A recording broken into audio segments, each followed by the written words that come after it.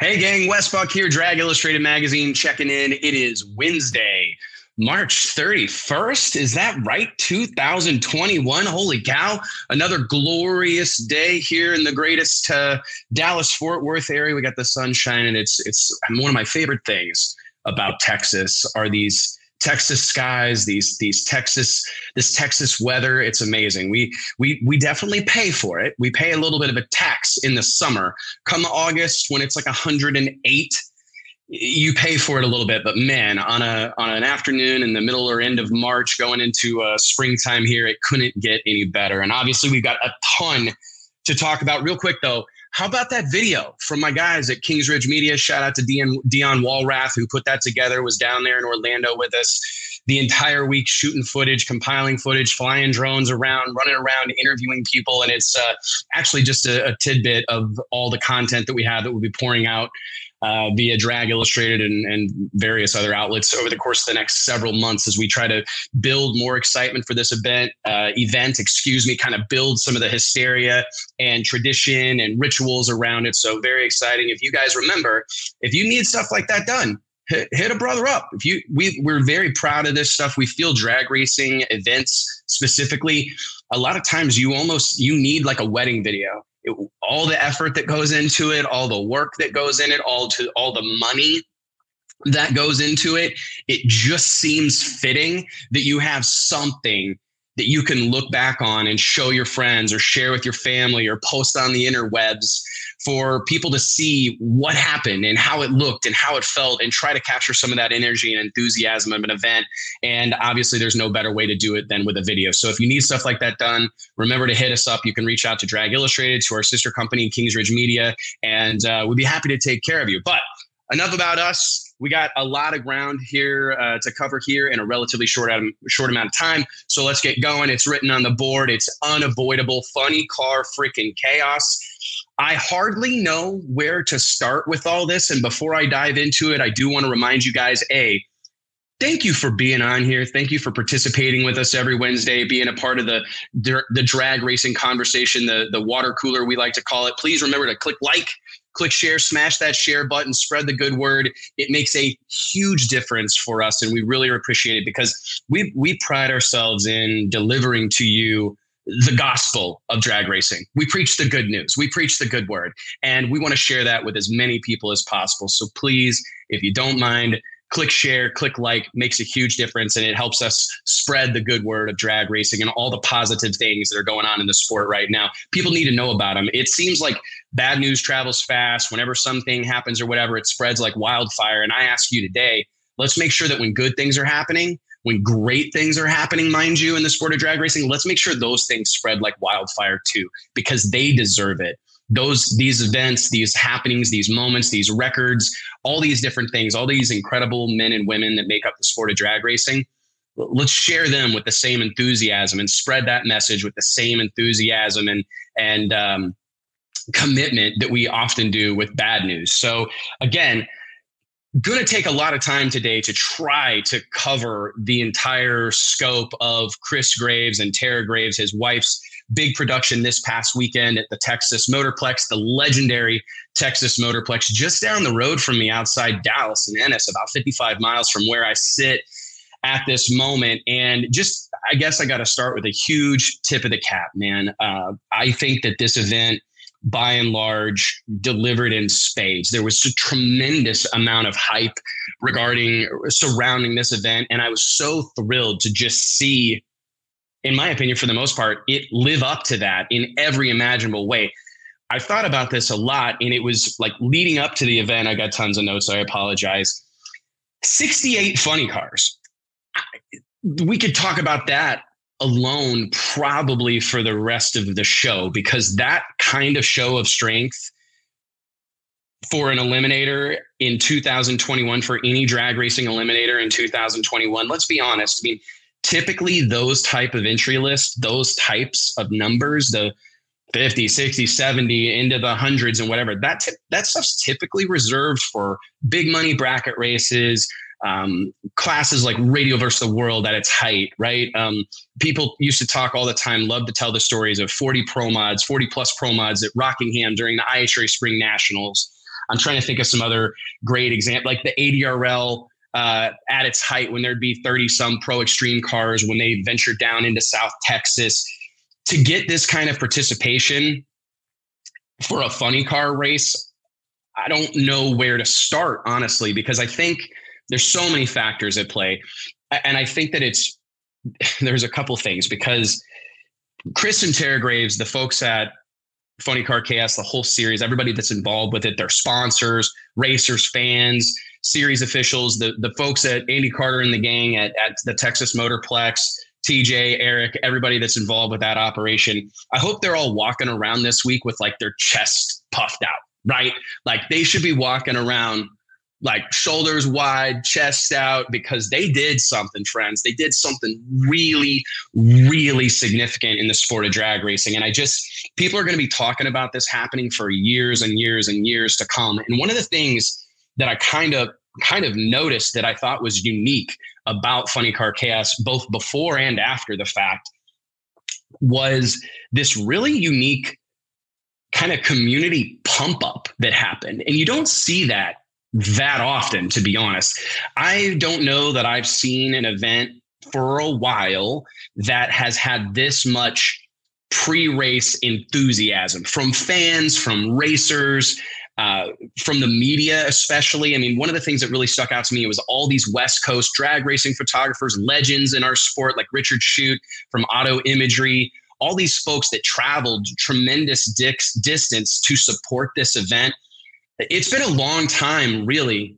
And I mean, it stinks because I've got to lump my own events myself into this category, but seeing both sides of the Motorplex's very, very famous quarter mile lined with photographers, it's just such a special thing. I remember a couple of weeks ago, somehow I stumbled across some old YouTube clip of an NHRA national event. And I think it was like Indy in the mid 90s or something like that. I was watching a pro stock deal anyways. And it was just cool looking at like all these photographers, and there's, most of them are in like uniform shirts, they're wearing a polo with some sort of brand or media outlet on it. And it adds to the significance, in my opinion, when you have that many members of the media there. It reminds me of like Lights Out 7, Lights Out 8, where there was just, you'd show up and I'm like, who are all these people? Like I go to drag races all the time and I've never seen any of these people. Who are they? Where do they come from? And in those moments, a lot of times, some of the hardcore media are like, I don't know who all these people are. This should be. I get all that. That's a conversation for another day. My point is just that brings something. It really does. I mean, for the promoter, it's a whole bunch of publicity. It's a whole bunch of added exposure, both before and after the fact. These photographers in this day and age, they can't wait to show their stuff on social.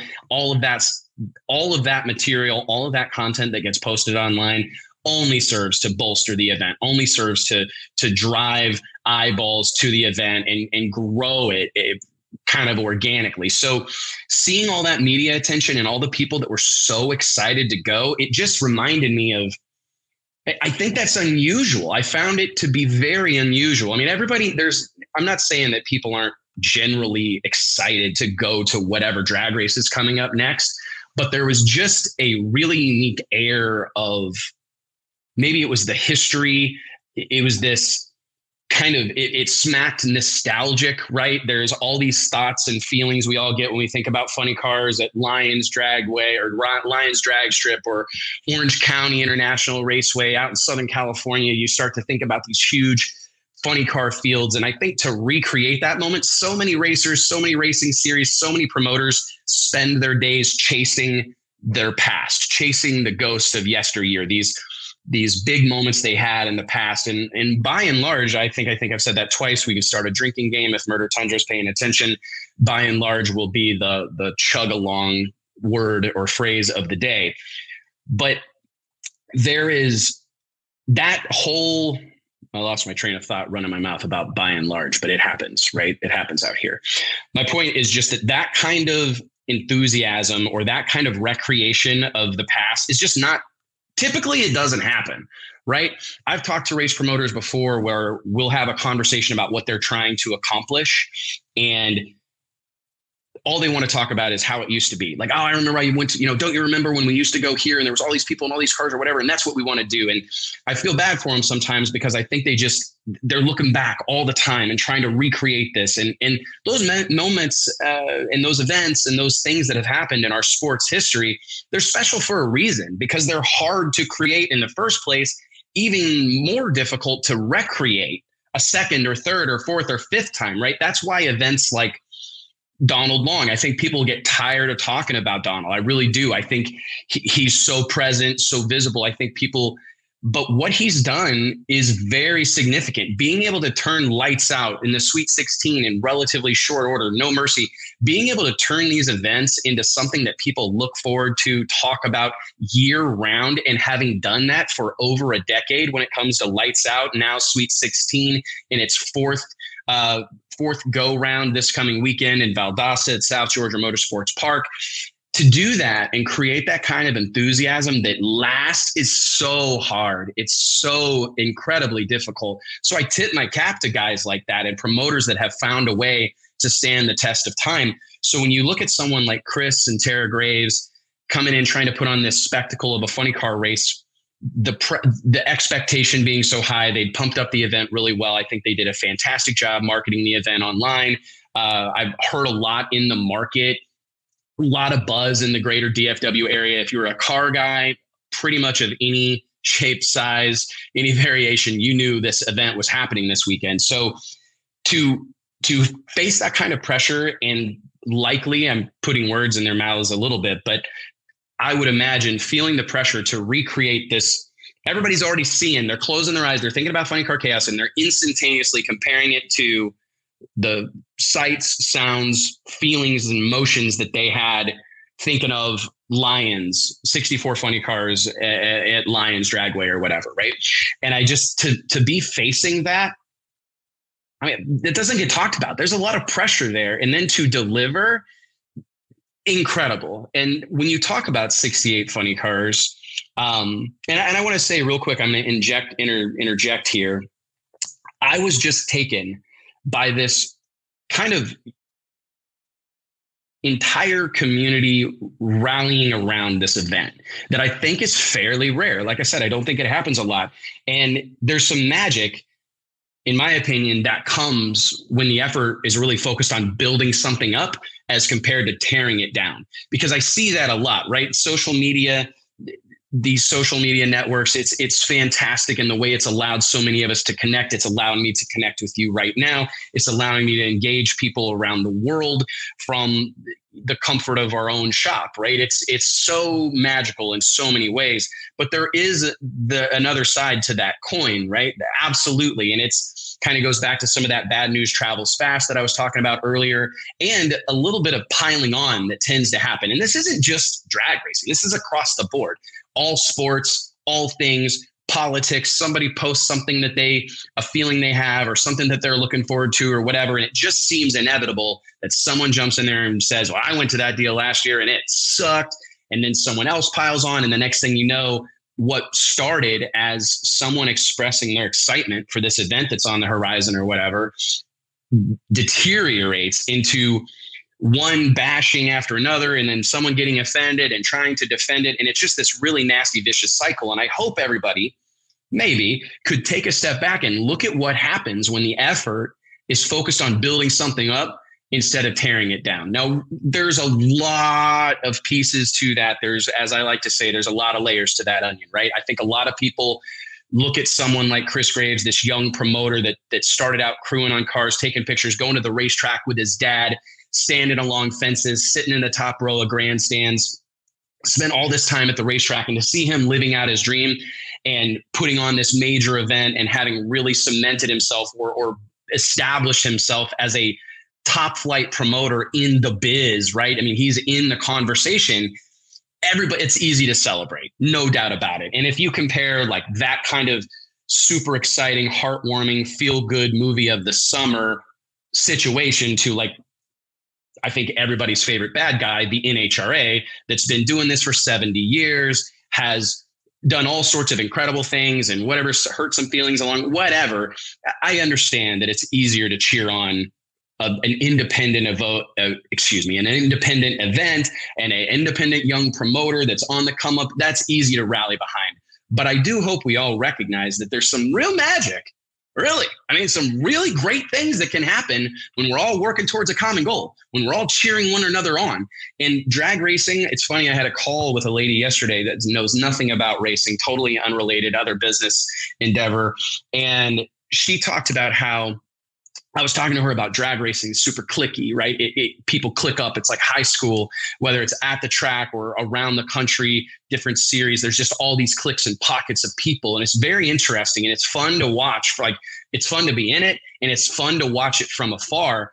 And one of the things I see happen is like this group of racers kind of cheer one another on and this group of racers cheer one another on and so on and so forth. But there's not a lot of like community cheering. Right? And not enough, in my opinion.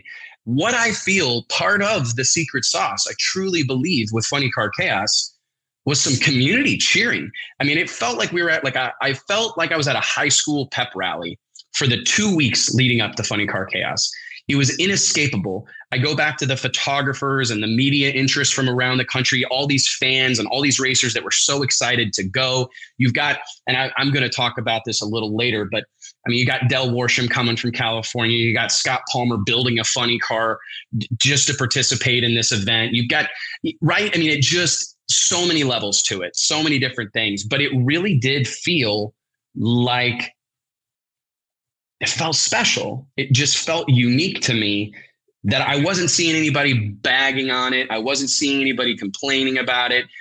I wasn't hearing any talk of what was and what wasn't or whatever. And I don't even know some of those nuances, but I just know that historically, having spent my entire life in the sport of drag racing, typically, generally speaking, wherever you look, the conversation almost inevitably turns to what this group, sanctioned series, track, promoter is doing wrong, right?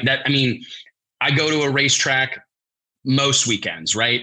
And have for a long time, many of them earning a living, which is something I feel very blessed to be able to do. But I can't count the number of times I get to a racetrack and it's glorious sunshine and all this magic's happening, right? People are racing, tires are smoking. I mean, I can smell race fuel. I'm getting excited just talking about it, right? But I walk up to Joe Racer's pit and the conversation immediately turns to how shitty their parking spot is, or how screwed up the schedule is this weekend, or how much it costs to get in, or how much they had to pay to get their crew guys in, or whatever. And I didn't feel that at all with Funny Car Chaos. I didn't hear any of that. And I'm sure it happened. I'm not saying any event is really without flaw, but I was just I felt something special happen, and I'm just happy for everybody that was involved. I want to send really sincere praise and congratulations to Chris and Tara Graves, Andy Carter, Eric, TJ, Billy, everybody involved with the Texas Motorplex. They have a great staff there. Everybody that put the racers that supported this, coming from all points of the globe, all points of the country. This level of participation, that level of support and buy-in, that's what it's all about. That's what it takes. I'll tell you, that's what it takes. And I think this is something that's going to be special for a really, really long time. Not only are people going to be talking about the 2021 running of the Funny Car Chaos event for a long time, but I think it only goes bananas from here. Can you recreate, I've been using that word a lot as well, the 70 funny cars forever? I don't know, maybe not. I don't know that it matters. I think that this is going to be a moment in drag racing history, a moment in time that we're going to talk about and celebrate for a long time. But I think they've put themselves on the map. This is going to be an event that people look forward to, that is very inclusive. There's, when it comes to these events like this, where there's like kind of a nostalgia component, you have this whole school of thought, this whole group of people that are, you take the nostalgia aspect really serious, like the period correct cars and period correct gassers. Southeast Gassers Association comes to mind. Quayne Stott's incredible group based out of the East Coast. These are period correct cars, painstakingly produced to be real replicas of what they were 40, 50, 60 years ago, right? So That's not what the Funny Car Chaos is about. That's not what Funny Car Chaos is about. Funny Car Chaos is about inclusion. It's about bringing all these people together that share a passion, that share a common interest, a certain style of car they like, and letting it all hang out and seeing who lands where. And drag racing needs more of this. And it hits me like a ton of bricks, guys. Everything, it turns me emotional or whatever. But it just, my dad used to give me a hard time all the time about wearing my heart on my sleeve. And I guess I kind of feel it in moments like this where I get super wound up or excited. But drag racing, this is what we need. We need these stark reminders of why we do this stuff, right? There's a website I used to Google. I'm very odd, right? I used to just Google fuel altereds. I love fuel altereds. I have a bit of a secret passion for fuel altereds. It's not as well known or well talked about as my love affair with pro mod and pro stock drag racing and door slammer drag racing in general. But I've been a fuel altered guy since way back, right? And I used to just Google fuel altereds, and I would collect photos of Nanook and Rat Trap, and I would just, pull these photos off the internet, put them in a folder. And I don't know why I did that, because I don't know what you're ever going to do with them. I think it was fun and probably something I did to kill time or whatever. But I look back at that stuff, and it's to see that this kind of enthusiasm and this kind of excitement around that style of racing, and to see this thing kind of come back into the mainstream. It's fantastic. One of the websites I was going to mention that I used to find photos on all the time was wediditforlove.com. And I actually don't know who's behind that site. I don't know if it's still active, actually. I haven't looked in a while. But that domain name always just got me. wediditforlove.com. And it's all this recollection of old fuel altereds, right? And it's kind of like broken down from years, I think, like 60s, 70s, whatever.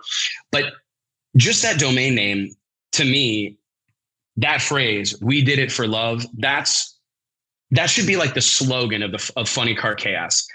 This is what happens when things are done for all the right reasons. And I want to give kudos. Not only, I've said enough about Chris and Tara Graves, right? I've said enough about Texas Motorplex.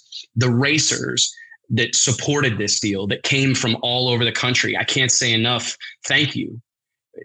I mean it. I have no skin in the game. It impacts me none.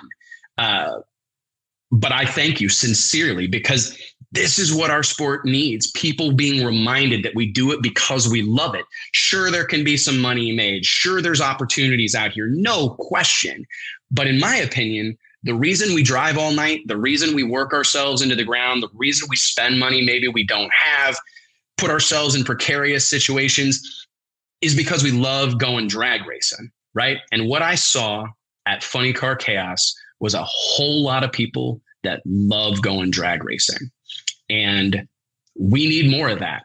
We really do. I'll talk about it more, but I will say that when I looked at the event early on, and I had some conversations about this, and I had some concerns. My whole thing on the show, on this podcast, is to try to be honest with you guys. And I looked at that entry list, right? And it was like being thrown around a lot. Like I was getting it texted to me, like, "Do you see all these cars that are going to Funny Car Chaos?" I was getting all these texts about it and emails.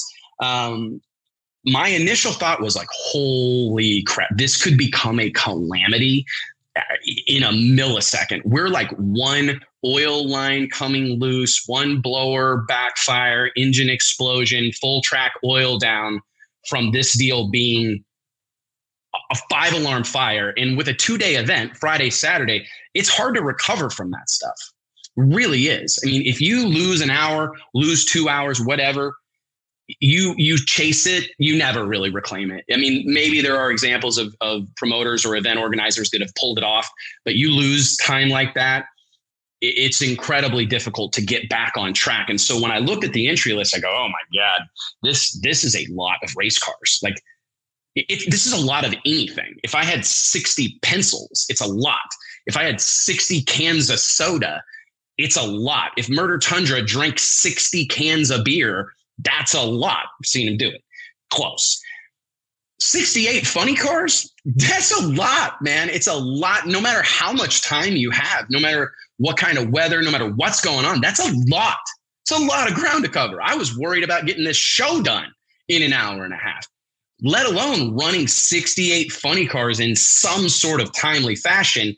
And these guys got it done. Wasn't easy, worked their tails off, and I give them infinite praise, tip of the cap, because I think it was remarkable that things didn't go awry.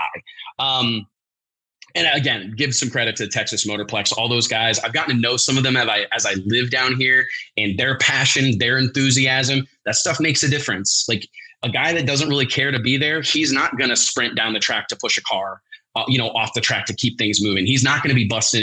He's there because it's a job, right? He's getting paid. Fantastic. But when you have people like the Motorplex has, I almost said it for the most part, and I don't know all of them, but people that are genuinely passionate about this stuff, that are up on the tire, that are revved up, that are flying around 1,000,000 miles an hour, trying to make stuff happen, trying to make an impact, trying to improve what's going on, be the solution, not the problem, makes a huge difference. So kudos to all those guys as well. But it'd be criminal to not highlight, in my opinion, and at some level, some of these individual performances that we saw. My, oh my, I can't get over the Richard Hartman for first ever 4-second run. I don't know if there's anything that happened, in my opinion, this past weekend at Funny Car Chaos that can really top that, be it Kevin Kinsley going 300 some odd miles an hour, 304, whatever it was. I got it in my notes somewhere. But that first happening, Richard Hartman going 492 at 296. I watched a video on YouTube. I wish I could name drop the channel right now. Unfortunately, I don't have it in front of me. I'll try to throw it into the comments later today. But there was a YouTube video that captured the whole moment. I know it's on dragillustrated.com. Log on to dragillustrated.com. 2 or 3 stories from the top. Josh Hatchett, our senior editor at DI, put together this cool little couple paragraph blurb and a link to the video that's on YouTube. The thumbnail image of the YouTube video like says it all. You see Tim Wilkerson. I wish I had a headset, but he's like the emotion. I watched that video like 10 times. I'm probably responsible for most of the views. So you're welcome, whoever owns that YouTube channel, if you're monetized. I watched it a ton, and the emotion after the fact, that stuff's so cool to see, man. And honestly, I've talked about this before. Not surprisingly, I gotta throw this in there. I watched that deal. I see Tim Wilkerson do this and all the hugs and the high fives, and I got goosebumps. I mean, I did. I know I get them all the time. I do. I'm kind of like I've got like goosebump-itis. I get goosebumps a lot. I don't know if it's a good thing or a bad thing. I'll probably find out later today that it's really bad news.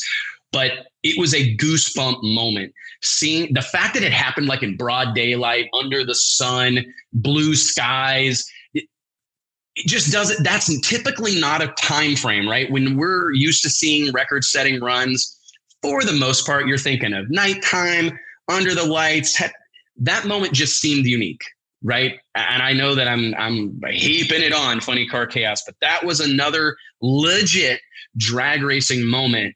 And that the outpouring of Richard Hartman, a little bit of like a straight shooter, somewhat, not going to get super high. The pit interview of him just talking about how much this meant to him, that they saw an opportunity to go break a barrier, to go be a part of drag racing history, to do something that's going to put their name in the history books forever. And then to see them go out and do it, it was just spectacular. It really was. And I know that there's a whole, speaking of debates and what happens online, I know there's a whole school of thought about, what's a fuel altered and what's not a fuel altered, blah, blah, blah, all this stuff. Looked like a fuel altered to me. Fuel altered went 492 at 300 some odd miles an hour, and it was spectacular. So that whole moment, like seeing Tim say after the fact that he felt like he just won Indy. I mean, think about that. Like most pro level drag racers identify like a couple of things as the top of the mountain. And I think, I don't know which one's which. I know which one's maybe pays better, but I think if you ask like run of the mill racer, you can win Indy, the U.S. Nationals, the big go, the granddaddy of them all, right? You can win that, or you can win a world championship. But you don't win Indy. You win the world championship, but you don't win Indy. I got to tell you, I think most people, a lot of people, maybe not all, maybe I'm full of shit, I don't know. I'm going to tell you, I think a lot of people would say they would rather win Indy. I think you want to be able to tell people Because that means something no matter what you do. Like if you say that you won Indy to just some guy that knows nothing about motorsports or nothing about racing or drag racing specifically, they know that's significant. They know the races that happen in Indy matter, right? And to hear someone like Tim Wilkerson, as accomplished as he is, to hear him say that he felt like he won Indy when he saw that 492 pop up on the scoreboard, is that right? It's crazy. But what it does for me is awesome. In a lot of ways, it kind of reminds me, and you guys have heard me talk about not loving this, but it just reminds me how much these individual performance marks, these records, these barriers, it reminds me how much that stuff means to people, right? Because, and I get good or bad, right?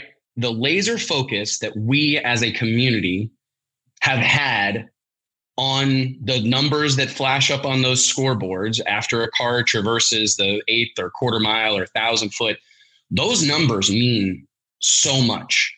I mean, there's probably been scoreboards printed on the back of t-shirts as often as race cars have been printed on the back of t-shirts, right? I mean, a guy goes out and runs his career best or sets a record. Scott Bathurst at Classic Graphics, his phone is ringing before the ink's dry on the time slip. Am I wrong? I don't think I am. I mean, Cam Stanley goes out and runs 560 or whatever with John Stanley behind the wheel of their Cadillac at Mel Ross Streetcar Super Nationals in Las Vegas, sets the record for the fastest quarter mile or quickest quarter mile pass for a door car ever. First order of business, ordering t-shirts. Call Scott at Classic, right? Get some shirts on the way. This stuff means so much. And I've argued in the past that I don't like that. But maybe tough shit, Wes, right? It's a part of the game. Maybe I think it might be part of the game. And it just reminds me how much those numbers and how much those marks mean to people, mean to racers, because I honestly think that 10 years from now, I don't know if everybody remember that Kyle Smith won the A field in funny car, took out Del Worsham in the final, a guy who had him covered by 4 or 5 tenths, right? Took out a former NHRA world champion driver, took him out in the final in his Brandon Pez tuned top alcohol funny car, right?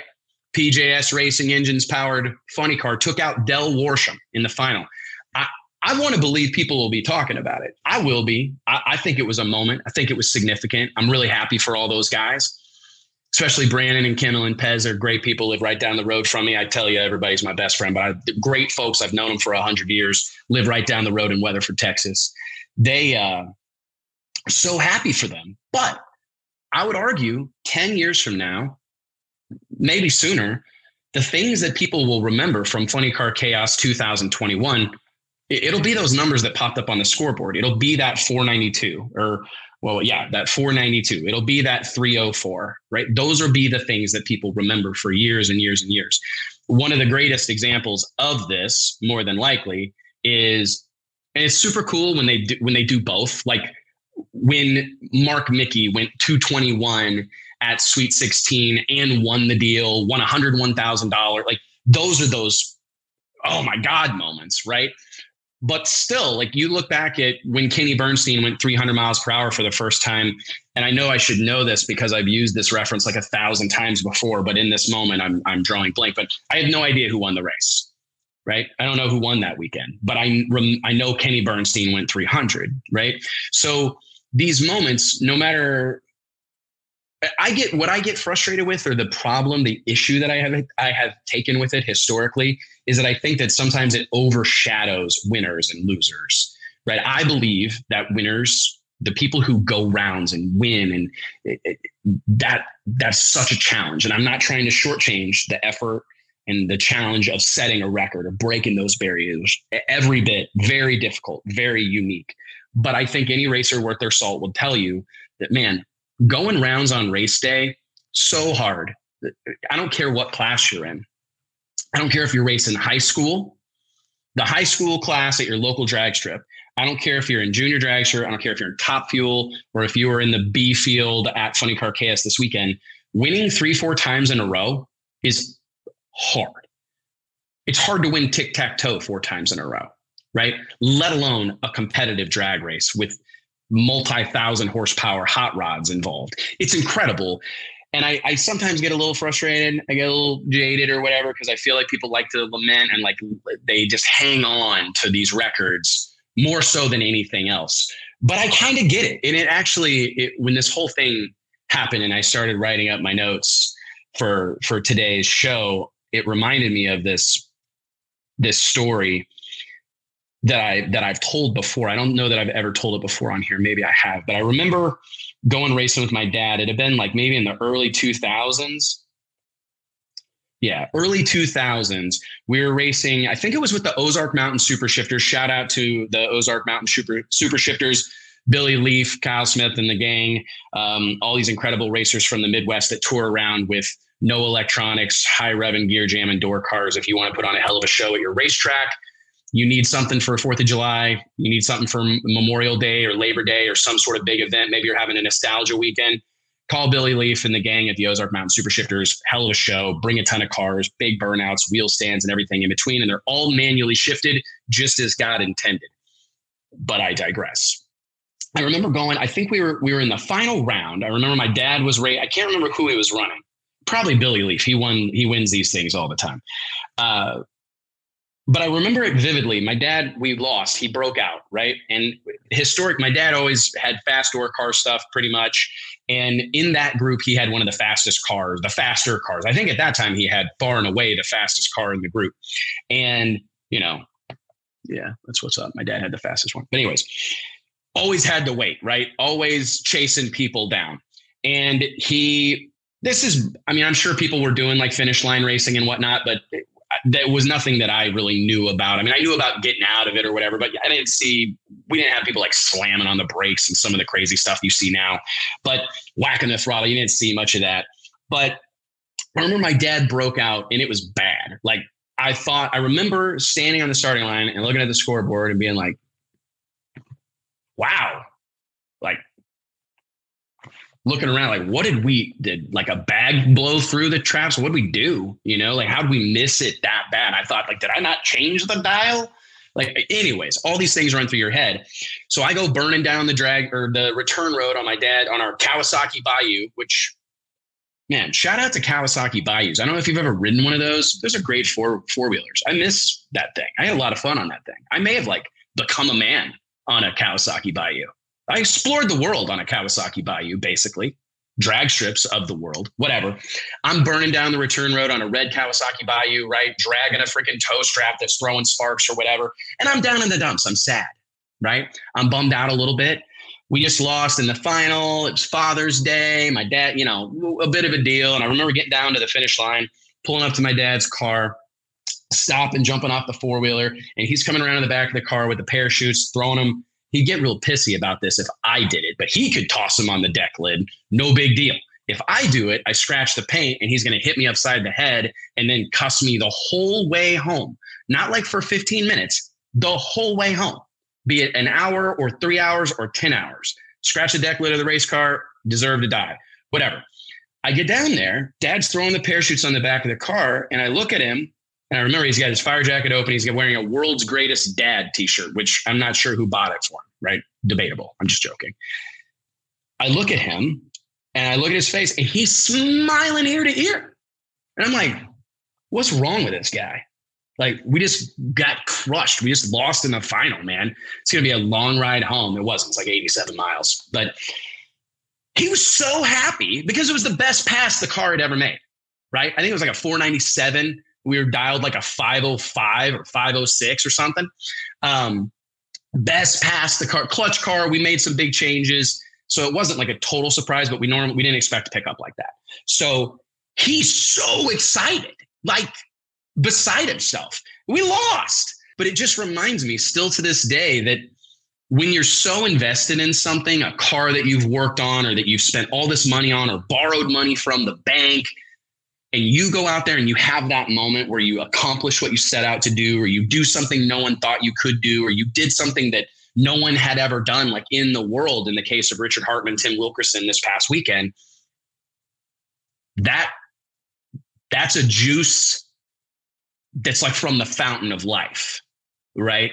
That experience is so euphoric and so unique and so rewarding that despite how frustrated I can get with our sports hyper focus on the scoreboards, I get it, man. I get it. Anybody who's ever had a late night, who's ever fought that battle, who's ever endured that grind and then did it, found themselves at the top of the mountain, no matter where that mountain is, because that mountain can be at your local drag strip. It can be at the Motorplex. It can be at Indy. It can be at Pomona. It could be in Orlando, wherever that mountaintop is, and however high it may be. When you're at the top, like that moment, that feeling of success, it's intoxicating, and you chase it and chase it and chase it. I remember Shannon Jenkins one time, we were just talking about getting addicted to smoking, right? Nicotine. And he talked to me. He's one of my drag racing heroes. He's one of the coolest dudes that I believe have ever lived. A real living legend, the Iceman. Shannon, I don't know how in the hell we even got on the subject of smoking, but he was just talking about it being a horrible habit or whatever. And he hates that he does it, whatnot. And he said, from the first drag you take, you are chasing that forever. Like you're chasing that buzz forever.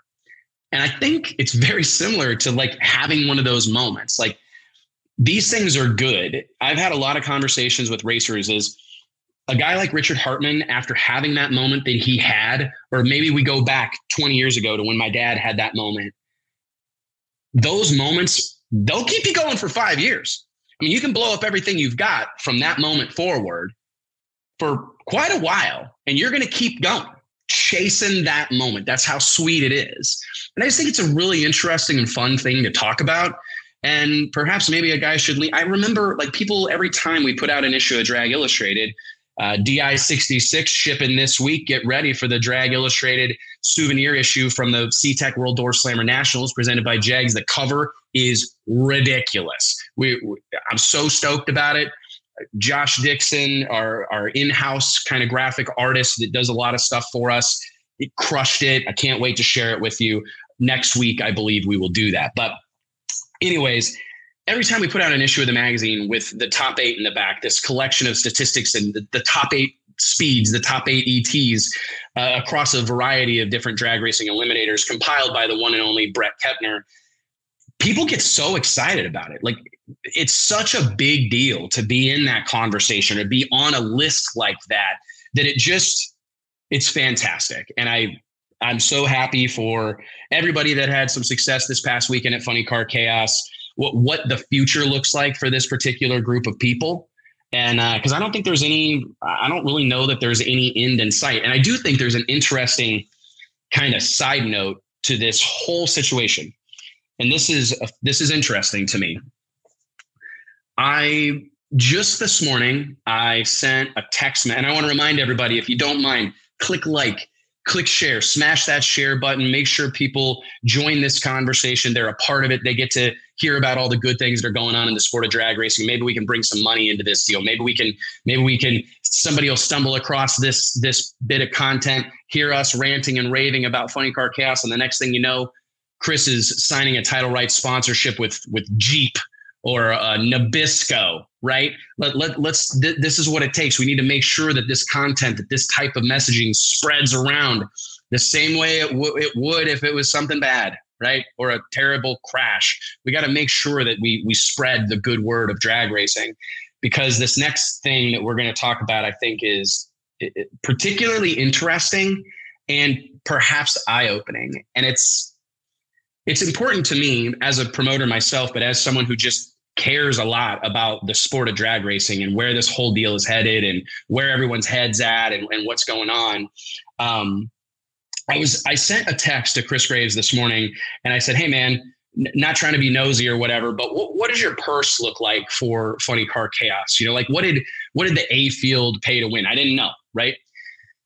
Come to find out, it paid $7,500 to win the A field, right? So Kyle Smith, I don't know who did what split what, who knows, but it paid $7,500 to win the A field at the Funny Car Chaos event. And that was part of a sliver of a combined $50,000 purse across all those categories, right? So that's nothing to sneeze at. That's nothing to bat your eyes and blow off, right? That's a significant amount of money, in my opinion. It really is. There's not that many drag races that are going on that pay that kind of money to their winner.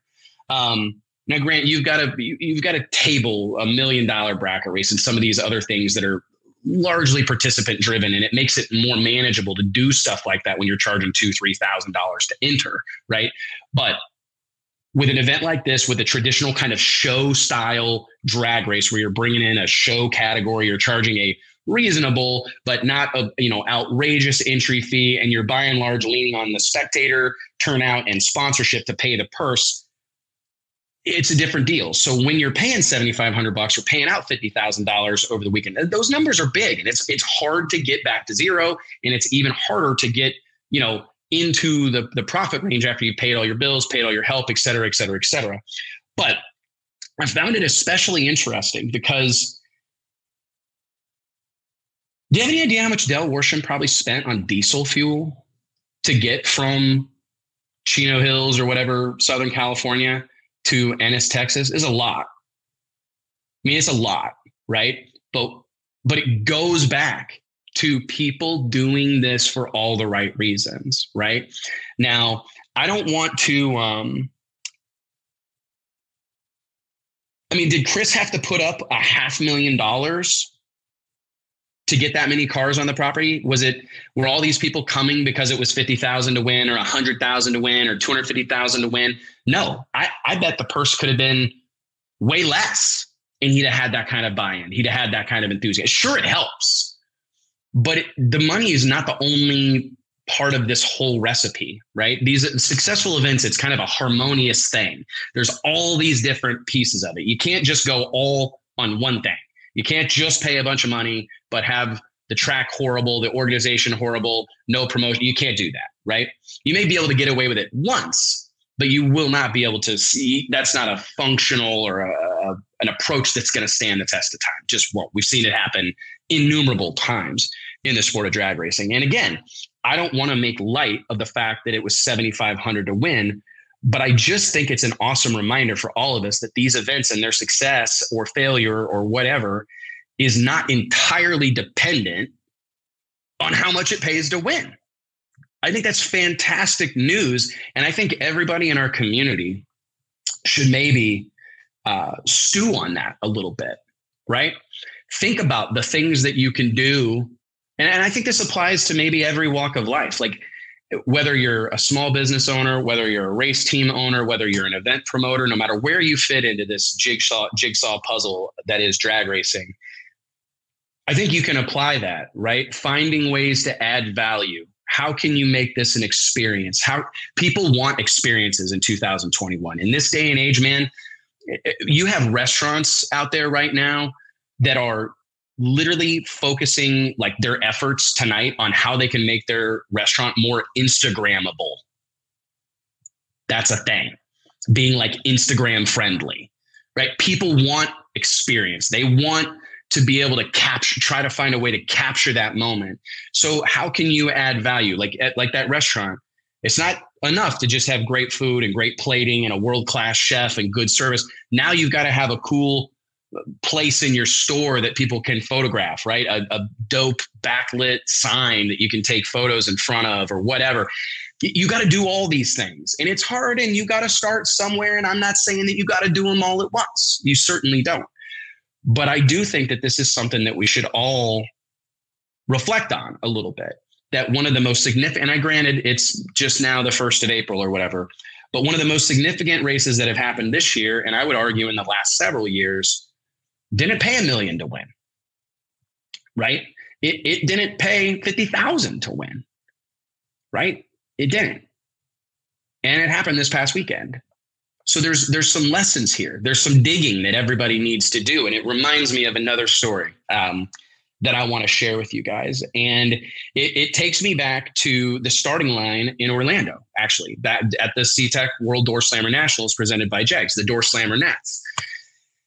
I was standing on the starting line with a buddy of mine who happens to be, again, a buddy of mine, my best friend ever. No, but a real friend, a friend that I've had for a long time, someone I've known and kind of came up through the industry with and known him for a long time. And now he serves as a crew chief on one of the highest level pro mod teams in the country. And we were standing on the starting line and we were taking in, I think it was qualifying for our import invitational, right? We had a couple of classes.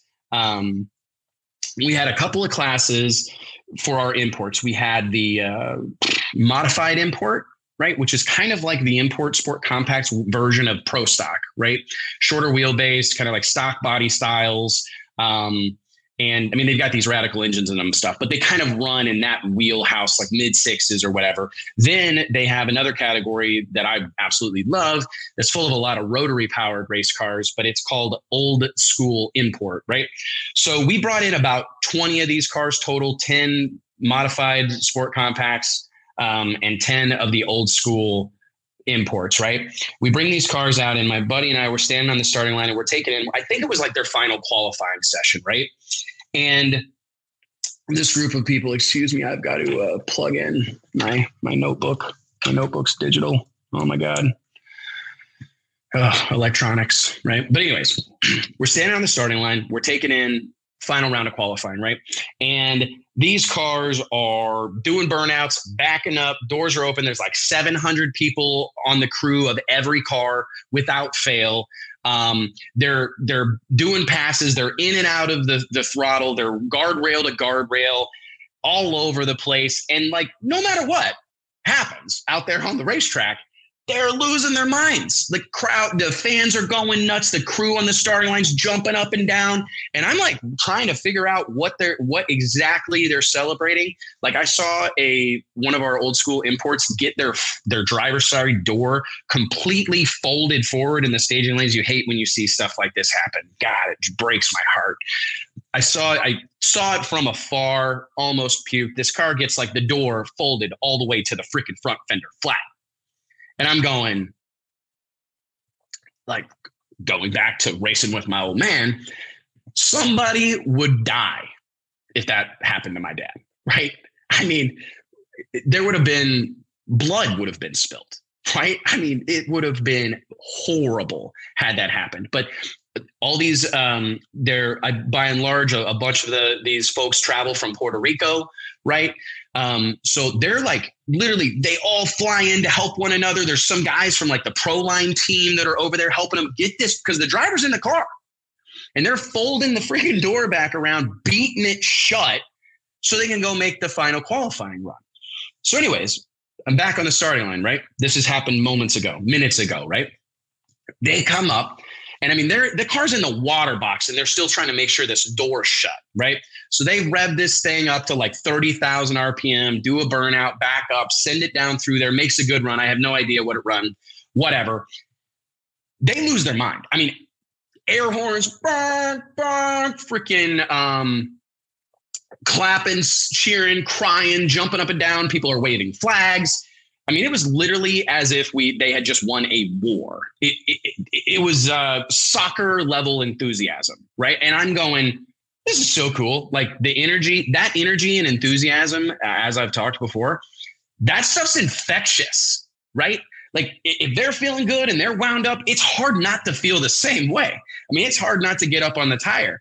So my buddy, the crew chief, he looks over at me, and this is a guy that has, been a touring pro for a hot minute, right? He's been doing this for a while. He's done the NHRA tour. He's done PDRA tour. He's done a lot, accomplished a lot. He looks over at me and he goes, man, how do we get that? How do we, why aren't we like that? And when he says we, he was talking about being that we were at the World Door Slammer Nationals, he was kind of talking about just pro mod and pro stock racers in general. Like, how do you get that level of enthusiasm? Like, he looks at me, he's like, what's the deal? What's the difference? And I stand by this. And this is truly what I said. I looked at him and I said, dude, we're spoiled. That's the difference. Like, What's the difference? We're spoiled, badly spoiled.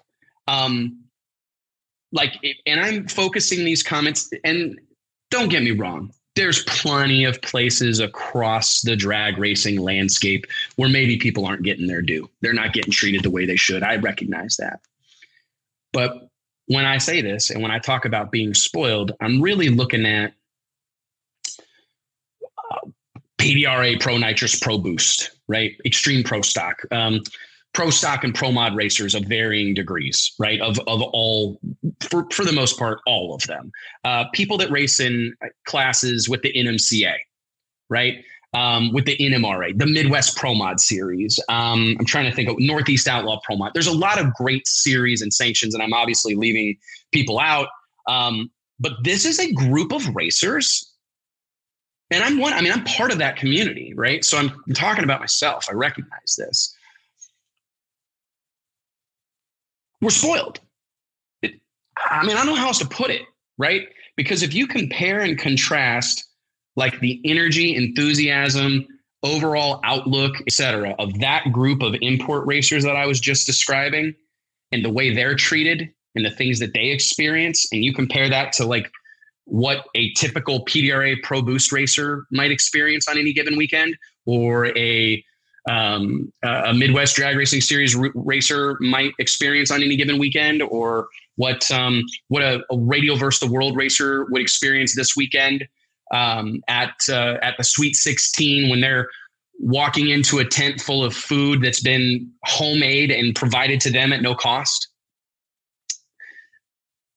That's a group of people that I really believe in, a group of racers. And obviously I understand there's always going to be exceptions to this, but I'd argue that we're spoiled. It's a group of people that have been spoiled. And I think in a lot of ways, maybe we've forgotten where this type of racing came from. Like, as an example, let's talk about, this is a great example because it's newsworthy, it's timely.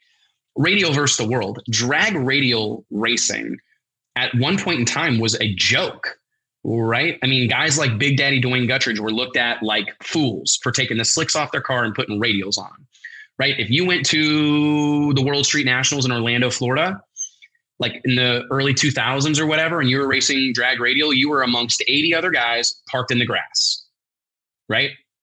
Run you if we can get to you type of deal. And that's not exactly true, but you get my drift, right?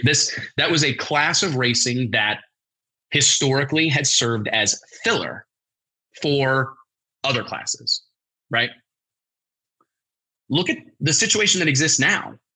Radial versus the World, Pro 275, X 275, those are categories, the eliminators, that carry the show at a lot of events around the country, right? I mean, they were marquee part, Radial Wars was a marquee part of the NMCA, right?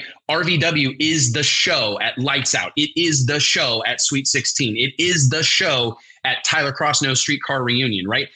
In many ways, it's the show at the Shakedown Nationals out at Virginia Motorsports Park, right? It's a focal point at this point in time. Are we so crazy? Are we so far gone that we have forgotten how far we've come? And that's just a very small example, right? Pro Mod, another example. This is rooted in sportsman racing, friends. It was the top 8 qualifiers from Top Sportsman, a sportsman category. They ran Pro Mod on Friday night. It was a shootout, right? So to think of where we are now, racing for crazy money, 100,000 when we were doing our World Series of Pro Mod out at Vandermeer Speedway, 50,000 a couple of weeks ago at the World Door Slammer Nationals.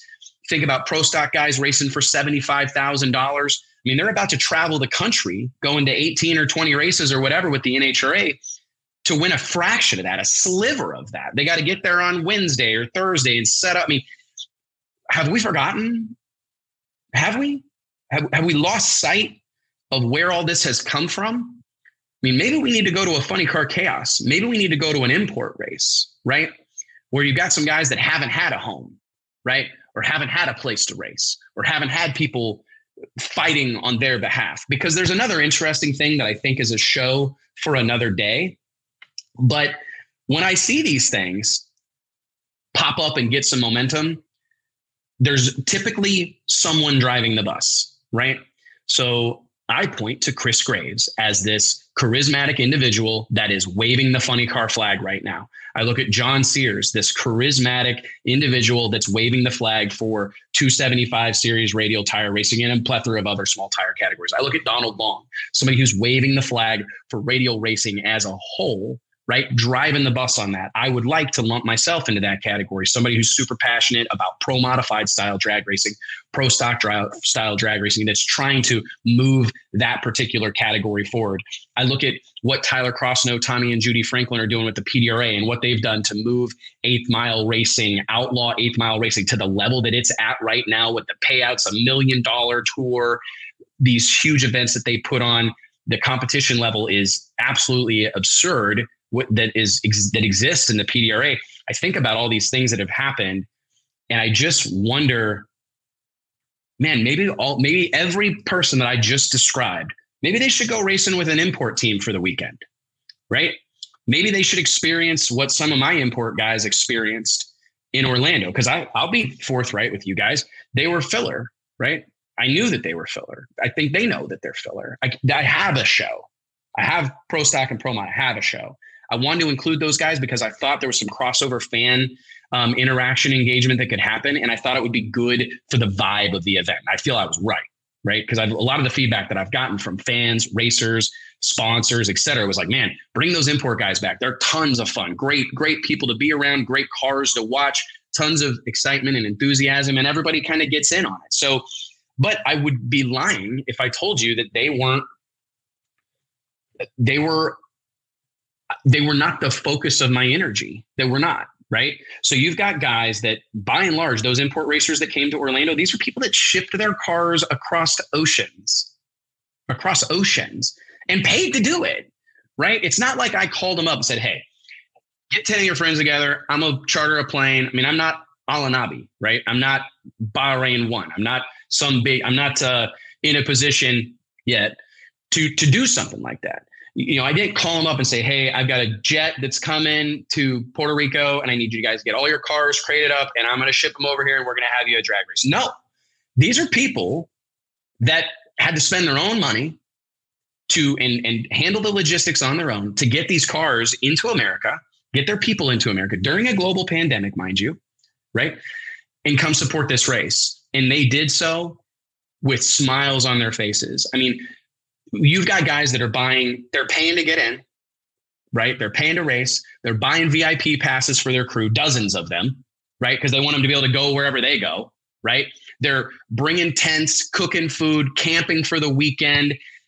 It's incredible. Well, knowing that it's a super top heavy deal. It's like winner take all, right? They're kind of getting wedged into an already existing show. So they don't know when they're going to run. They don't know if they're going to run. Though every one of those racers went to the World Door Slammer Nationals, well knowing that like their session could get canceled or whatever, right? I mean, we would have never let that happen, but I'm just saying that they went there with very, very, very little expectation. There's a great book. It's a title that I can't say out loud, but there's a great book that whatever. But there's a line in the book that reads, expect nothing. It's like a key to happiness or something is what I think they phrase it or frame it as.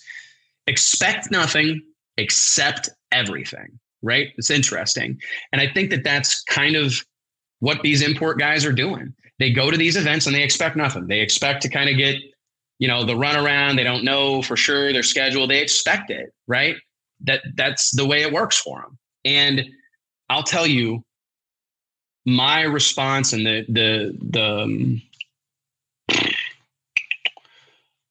what's the word? My interactions with all these import racers was so positive. Not a single complaint, nothing but thank yous. And please let us come back. Can we please do this again? They were so excited just to be included, right? And I think about some of the things that happen and some of the things that get talked about or whatever. And it's like, guys, really? Really? Like, we're racing for 50 grand in front of packed grandstands, streaming live on the internet. Like, it's not raining. Like, this, what's our problem? I mean, we should be shooting, we should all have air horns. Like, I almost think that I want to buy like 1 million air horns and give them to every drag racer and challenge them to use that thing every weekend. Like, this is exciting stuff, guys. We're blessed to get to do it. And I think sometimes you just need to take a step back and realize that drag racing is something that we get to do. There, of course, there are those of us that work in the industry, right, that have managed to find a way to earn a living doing it. But even those people, I would argue, are blessed to get to do it. I know I am blessed to get to do it. And I think about those import racers, guys hugging me, wives kissing me on the cheek, race getting emotional, right? There was a gentleman there that's kind of known as like the kind of like godfather of that scene. I'm drawing blank on his name right now. I've got his card on my desk downstairs, but nonetheless, I gave him a polo and a hat that had the Door Slammer Nats logo on it. You'd have thought I gave this guy my firstborn. He got teary-eyed, hugged me, shook my hand, and the two-hand handshake. That really hit me, you know, like, and thank God for feedback like that, right? Because this stuff's not always easy to pull off. And when you have someone like that is so gracious and so appreciative, and it didn't go home with a big check, didn't get a Happy Gilmore check, didn't get a stack of cash or whatever, just got to go and got to be a part of it. And when you get that kind of feedback from those people, I'm telling you guys, again, that's that feeling of success that I talk about. It's that feeling of, all right, it was worth it, right? The juice is worth the squeeze. And I think sometimes that as a group, and I kind of leave you with this today. We've got a little bit of time left, and I'd love to do a little bit of Q&A. There's a lot of hot topics in the sport of drag racing right now. But I wonder, should we not all be practicing a little bit more gratitude, a little more appreciation for what, in my opinion, kind of feels like a cornucopia of incredible things that are going on in drag racing? I mean, I think it could be argued that there's like more good option. Like, racers have too many good options right now. There's tons of great options. There are different categories of drag racing that probably have too many places to race, right? And they're all viable. They're all good. They're all worthwhile. They're all doing a good job.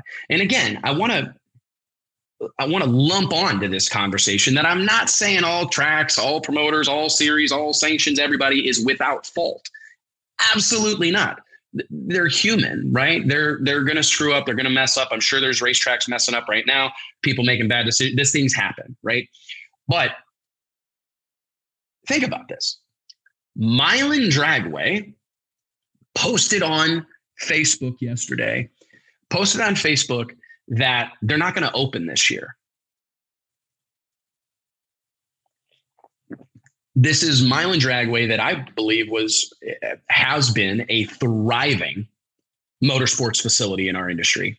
This is in Michigan, where they have tons of great events, really strong like street strip culture there, tons of grudge racing events that have taken place there over the years. A Thursday night shootout series, the Heads Up Door Slammer series that was very significant for a long period of time.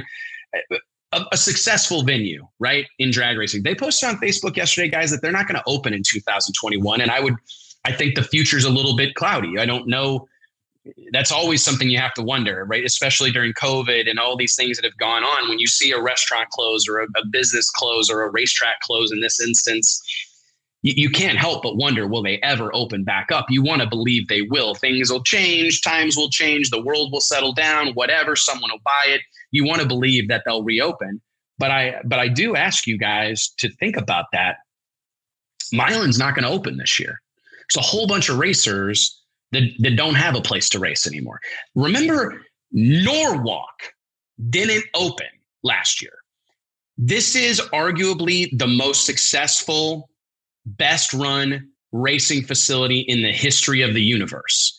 In many ways, Bill Bader Jr., his father, Bill Bader, Bill's son, Bill Jr.'s son, Evan, that entire group in many ways set the standard for how drag strips are run, how events are run, how facilities are maintained, how racers are cared for, how events are promoted. They didn't open last year. This is a track that has a naming rights sponsor, right? It's not Norwalk Raceway, it's Summit Motorsports Park, right? It's the picture of success.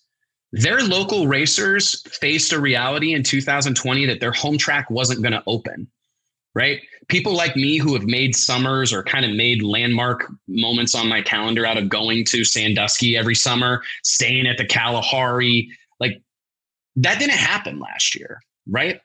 And everybody, I think, wanted to believe that without question, Norwalk, it would reopen.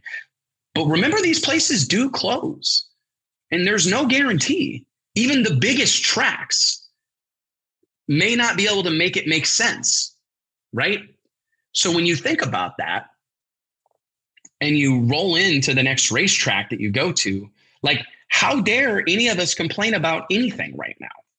How dare any of us complain about payouts or track prep or schedule? I mean, next time you think about getting online to land-based some promoter because they're not prepping the track well enough, or the entry fee is too high, or they got behind on the schedule, they had to make a tough decision, whatever. And I understand that those things can sting. Sometimes they're done wrong. Sometimes they shouldn't have been done. But just remember, Milan isn't opening this year. Milan Dragway is not going to open. And I hate it, but it probably won't be the only track that decides to close its doors this year, right?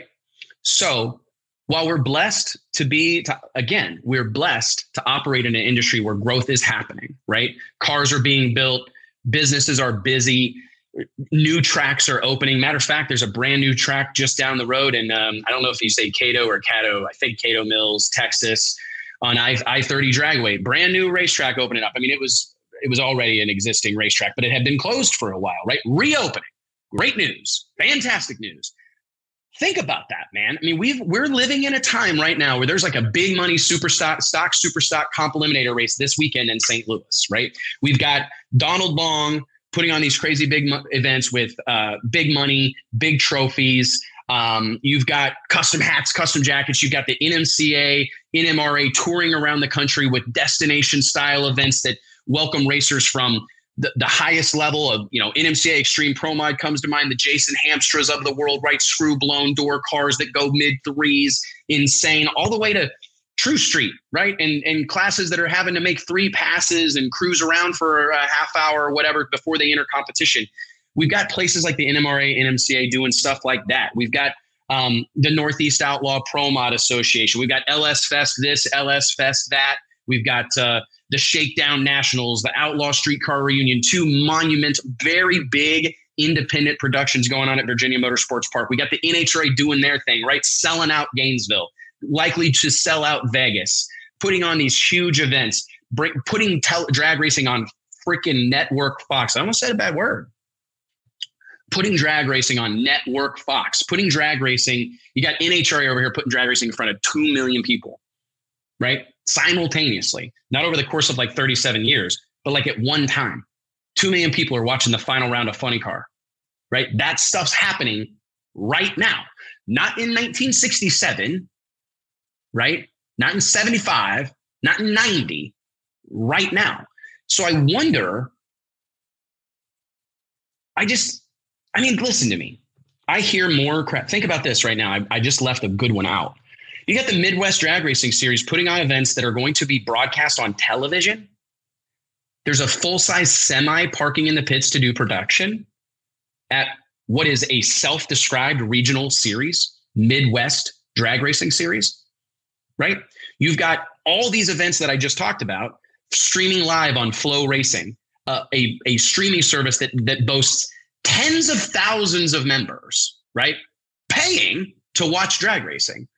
You've got these events streaming live on bangshift.com. You've got them streaming live on Motormania TV.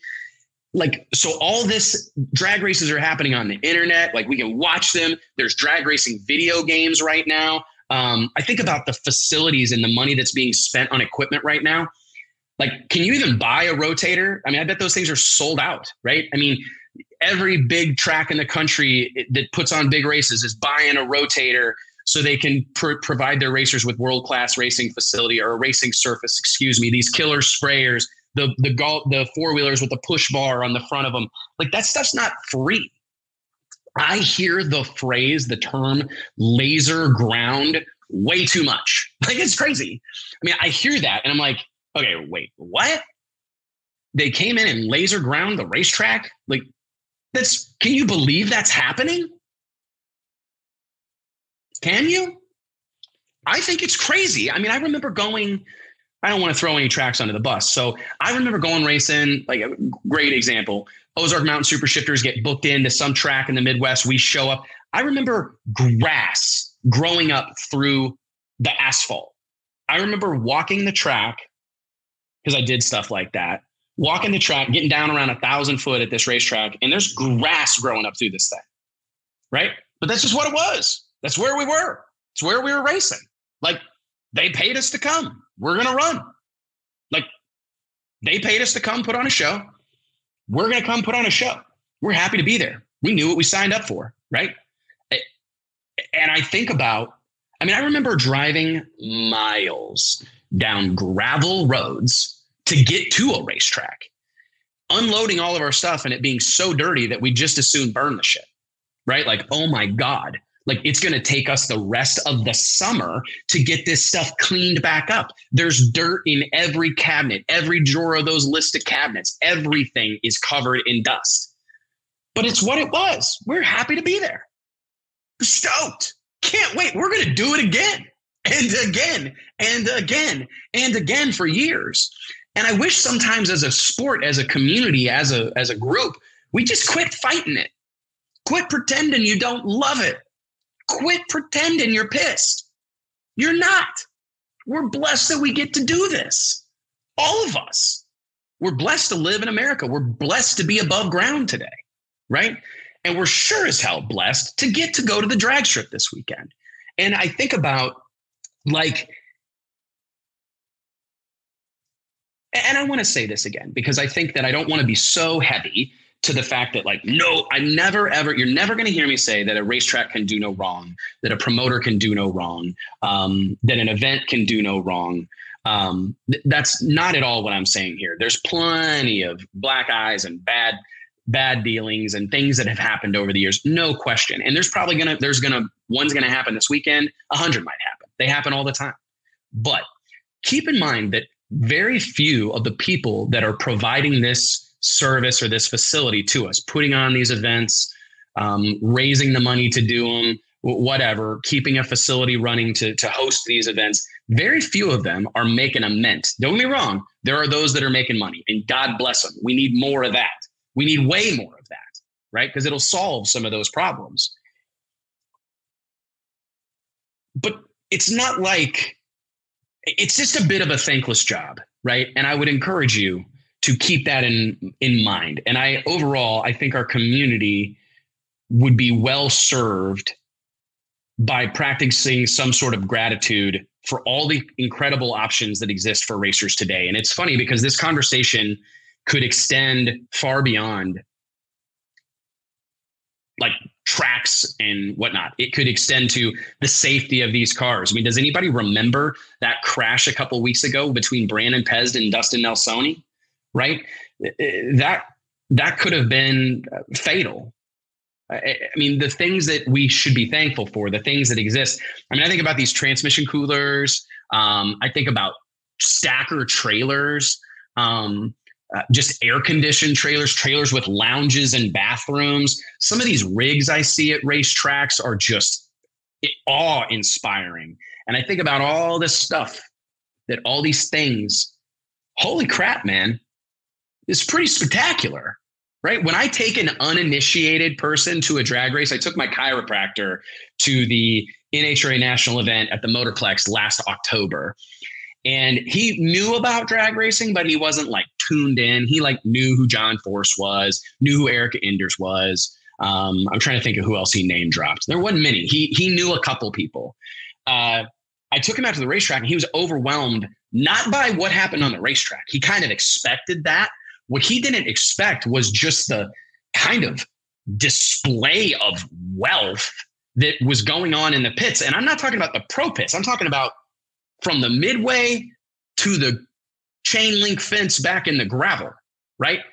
There's motorhomes and stacker trailers everywhere. May as well have been tree leaves, right? They're everywhere, right? And he couldn't believe it. Like, man, I guess I just thought there'd be like a lot of like dually pickups and open trailers. I'm like, well, that certainly exists in our world, but holy crap. And I'll, kind of closing notes here, man. I read a thing once about John Paul DeJoria, NHRA funny car ace, Alexis DeJoria's father, John, billionaire, owned Patron, owned House of Blues, owned Paul Mitchell hair care products, I think still does. This is a guy that at one point in time was living in a car, was homeless, went from homeless to a level of wealth that he could probably like set up shop on the moon if he so chose, right? He's got more money than he could probably ever spend, right? Anyways, he said that he likes to start every day. This is interesting. This isn't some Fruit Loop. This isn't some guy that's never accomplished anything. This is a guy who's accomplished everything. He says that he likes to open his eyes in the morning, right, while laying in bed, open his eyes and spend a few minutes just being thankful for life. Deep, eh? I know it's deep, and I'm not trying to go too deep, but I do think it's pretty spectacular. And the proof's clearly in the pudding. Like, it's obviously worked for him to approach life with that level of gratitude, with that gracious nature, right? And if we're talking drag racing, like, think about it. This is a guy that could buy and sell the sport of drag racing. This is a guy that could afford to race at any level he wanted, hire the best people, buy the best equipment. He can do whatever he wants, right? So I don't think we're crazy to listen to him or to learn from him. And I guess what I'm saying is, maybe what if when you get to the racetrack this weekend,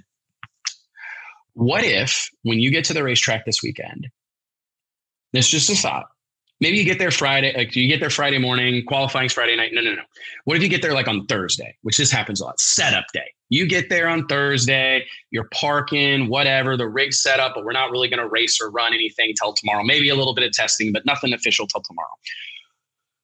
What if first thing you like go down to the top end of the racetrack? And I like to tell people to do this anyways, especially if you're racing at a facility for the first time, or a facility you've never raced at before. I always encourage racers to go check out the top end. Look around for where they've got fire extinguishers. Look around where they're going to park the ambulance. Look where the return road is. Look to see if there's any big bumps. Look to see if your chutes are going to catch on anything. I always encourage racers to do that. I think it's just a great way to start your weekend. But what if during that process, you go down to the top end and you spend 5 minutes being thankful to go drag racing? Being thankful for the financial wherewithal to do this at any level. Because I am yet to identify a level of drag racing that's super cheap, right? So no matter what you're doing, what level of racing you're doing, I think you'd be wise to go down there and be thankful for the Skrilla, the bread that it took to get there. Maybe be thankful for the people that came with you, the dude who helped you drive, the dude who helped you put your awning up, right? The guy who's helping you get your car up on projects or whatever, your kids, your family, your wife who made ham and cheese sandwiches and packed a cooler full of Diet Coke for you, right? What if you took a second and were super thankful for them and grateful for that support system that exists around your race team? And then what if you took it a step further and you were thankful that the sport exists, right? What if you're thankful for the track and just the effort that's being put into making it safe for you and fast for you, right? What if you took a second and you were grateful for the promoters and the people who put the money up, right? The people who organized the event, who brought all these people together, right? You thought about that for a few minutes. I'm trying to think, what if you were thankful that the sun was shining? Because it could be raining. It really sucked to have driven all that way and dealt with some asshole promoter that charged you too much to get in and doesn't pay enough in first round. If you had to do all that and deal with all that in the rain, like, thank God it's sunny, right? Like, thank God for that. What if you think about your sponsors? I know a lot of you have sponsors. You have local businesses, big business, manufacturers that support your racing endeavors. What if you take a minute, you're thankful for them? I don't know what would happen, but I think it'd be good. I don't think anything bad would come from it. I really, really don't. At the bare minimum, I think you'd have a great day and a great weekend at the drag strip. And let's talk a little bit of Q&A. What do you got for me? I'll give you 5 minutes of Q&A. Anything that you guys want to talk about. And I'll answer any questions you got. Let's do 5 minutes of Q&A. I know we kind of got deep there a little bit. I appreciate you guys playing along with me, letting me go on these big tirades. It means a lot to me. I appreciate and I'm grateful for the opportunity to get to do it and share my passion for drag racing with all of y'all. And it means the world to me. So what do you got? Sam Smith, you got a question? I had a couple. Flo could do better. What else? ADRL. Hey, Wes, what's going on? Matt Plotkin. Yeah, man. Sorry, I missed you as well. Field the Door Slammer event was awesome. The big show and a small venue was a winner. Thanks, Wes. I'll be there again next year. Thank you, man. I appreciate it a ton. Thanks, man. I'm really looking forward to next year too. I'm a big believer. Bobby Bennett did a cool story on competitionplus.com talking about big wedding, small church. That I believe in that. That still to this day, I remember for several years, our party that we put on at Orlando, the party we put on in Orlando, or not in Orlando, damn it, Indianapolis, starting at PRI. I think it's like 5-6 years ago. I remember the first year was crazy. It was packed and it was like maybe dangerous. I'm going to say dangerous. It trended towards dangerous. I was elbow to elbow in that place. And I remember for like the whole next year, every conversation I had with people about the party was like, man, you got to get a bigger place. Got to get a bigger place. Nope. Can't get a bigger place. Because if we ain't packed in this place, it ain't going to be the same. Like if you're not getting your drink spilt all over your black hoodie, because that's what everybody wears, right? It's drag racers. We have an internal joke here at Drag Illustrated. I can't wait till the PRI party this year. I literally cannot wait till we get to Indianapolis. Thursday night, we're going to burn downtown Indy to the freaking ground. I cannot wait. And that new PDRA urban camo hoodie, that'll be all we see. I swear to God that new hoodie from Classic Graphics, I'm sure it'll be on sale at Galat in a couple of weeks at the PDRA season opener. I venture to say the PRI party, everyone will be wearing a PDRA gray, urban camo hoodie. But anyways, you can't take that event and put it in some big venue. I can't move it to a convention hall. It loses everything. It loses all the feel and all those experiences and waiting in line for the bathroom or whatever. And I know some of those things are negative. I get it. But like, part of that whole experience is not being able to get in, waiting in line. Like it needs all those things. It's not the same without them. And you hate some of it. You don't want that to be the case, but it's like I tell my kids are impatient. They're much like their mother. I'm blessed to have all three of them. Don't get me wrong, but my wife has negative patience, right? And I'm bad because I have way too much patience. Like I have my moments, but I'm super patient and I let a lot of stuff slide and I don't make big deals about stuff. And one of those things that I just don't get bent about is waits at restaurants. Like if I go into a restaurant and there's a 20-30 minute wait, I'm cool. Whatever. Place is probably good. I teach my kids that a wait means this place rocks. Like if we walk in and the place is empty and we can have, run of the place, we can sit wherever we want. That's typically not a good sign. I want to go to a restaurant that's busting at the seams. I do. I like that action. Don't get me wrong. I don't want to wait for a table for like 2 hours. You should make a reservation. But if I roll up at some Mexican restaurant, I'm a big Mexican fan. I love Mexican food. Or if I roll up at a hotspot pizza place or a hoppin' new steakhouse or whatever, I got no problem whatsoever waiting in line a little while. Because it means that it's a great place, and you need some of that. Like if I'm a restaurateur or whatever, I open up a restaurant, man, I think the ultimate badge of honor is a line of people out that front door, right? I just think of like Restaurant Impossible on Food Network when all those people are lined up. Like that's the ultimate achievement. If people are lined up to come to your whatever, that is such a feeling of accomplishment. So anyways, I'm a big believer. I kind of got on that tirade just talking about Eduardo's comment that he was coming back to Orlando next year. Big wedding, small church, brother. Brandon Snyder, thank you for everything you do for dude. Thank you. Brandon Snyder is one of these real deal guys, man. I've known Brandon actually for a really, really long time. And I've seen Brandon fight the good fight.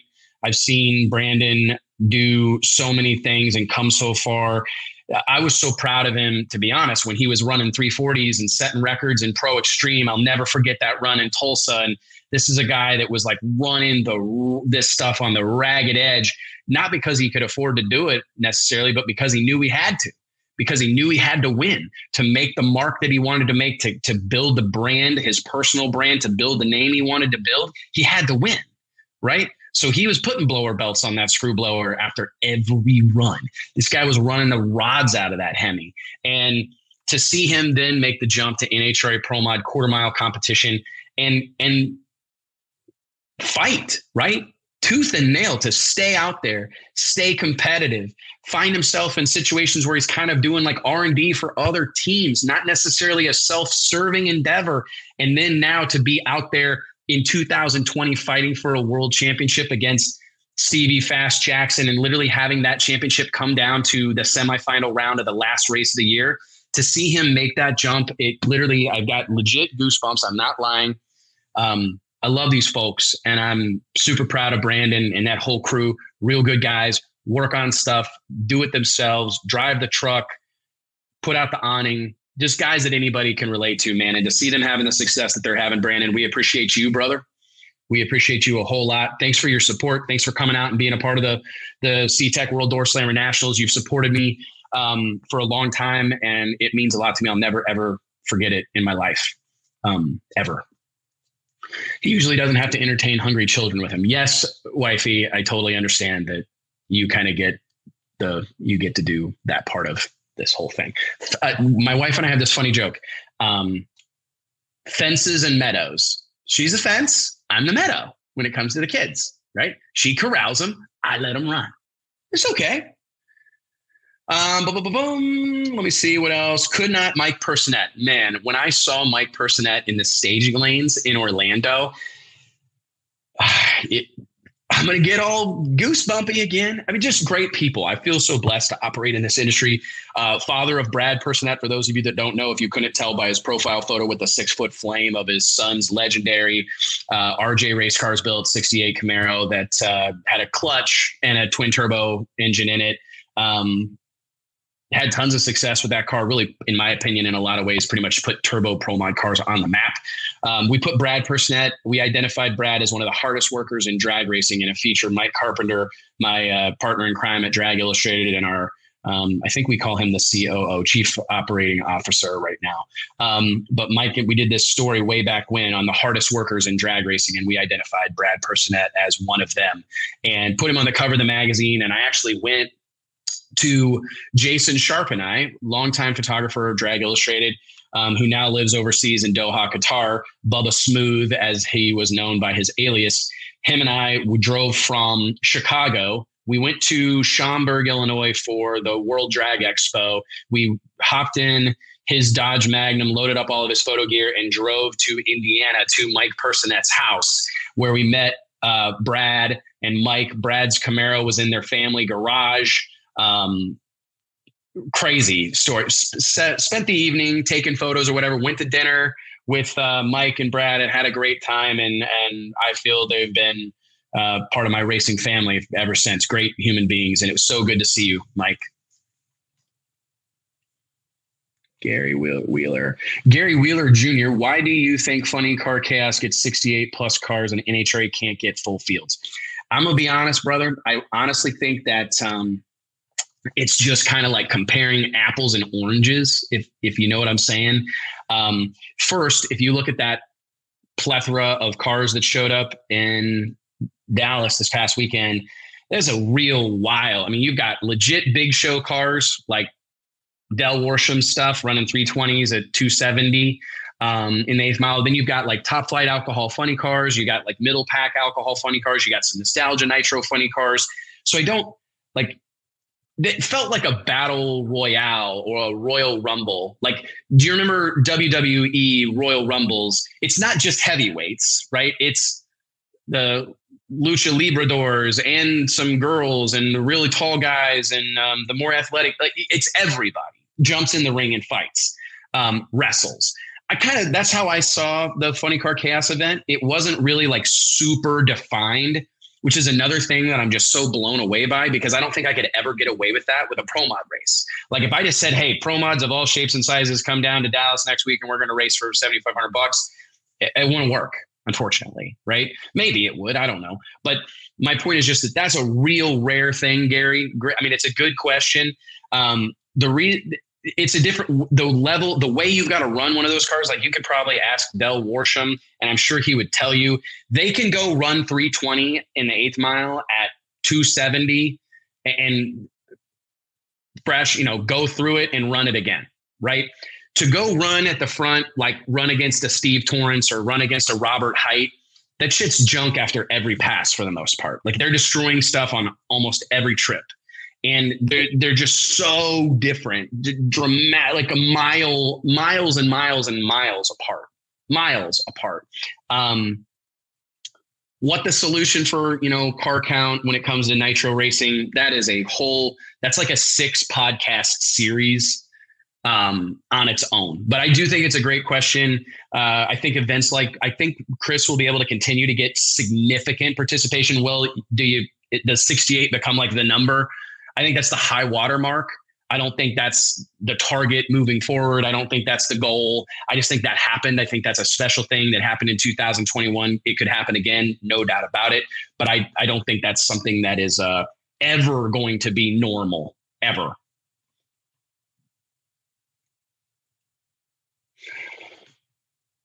Marco Lopez, would you get into an import and drive one? Hell yes.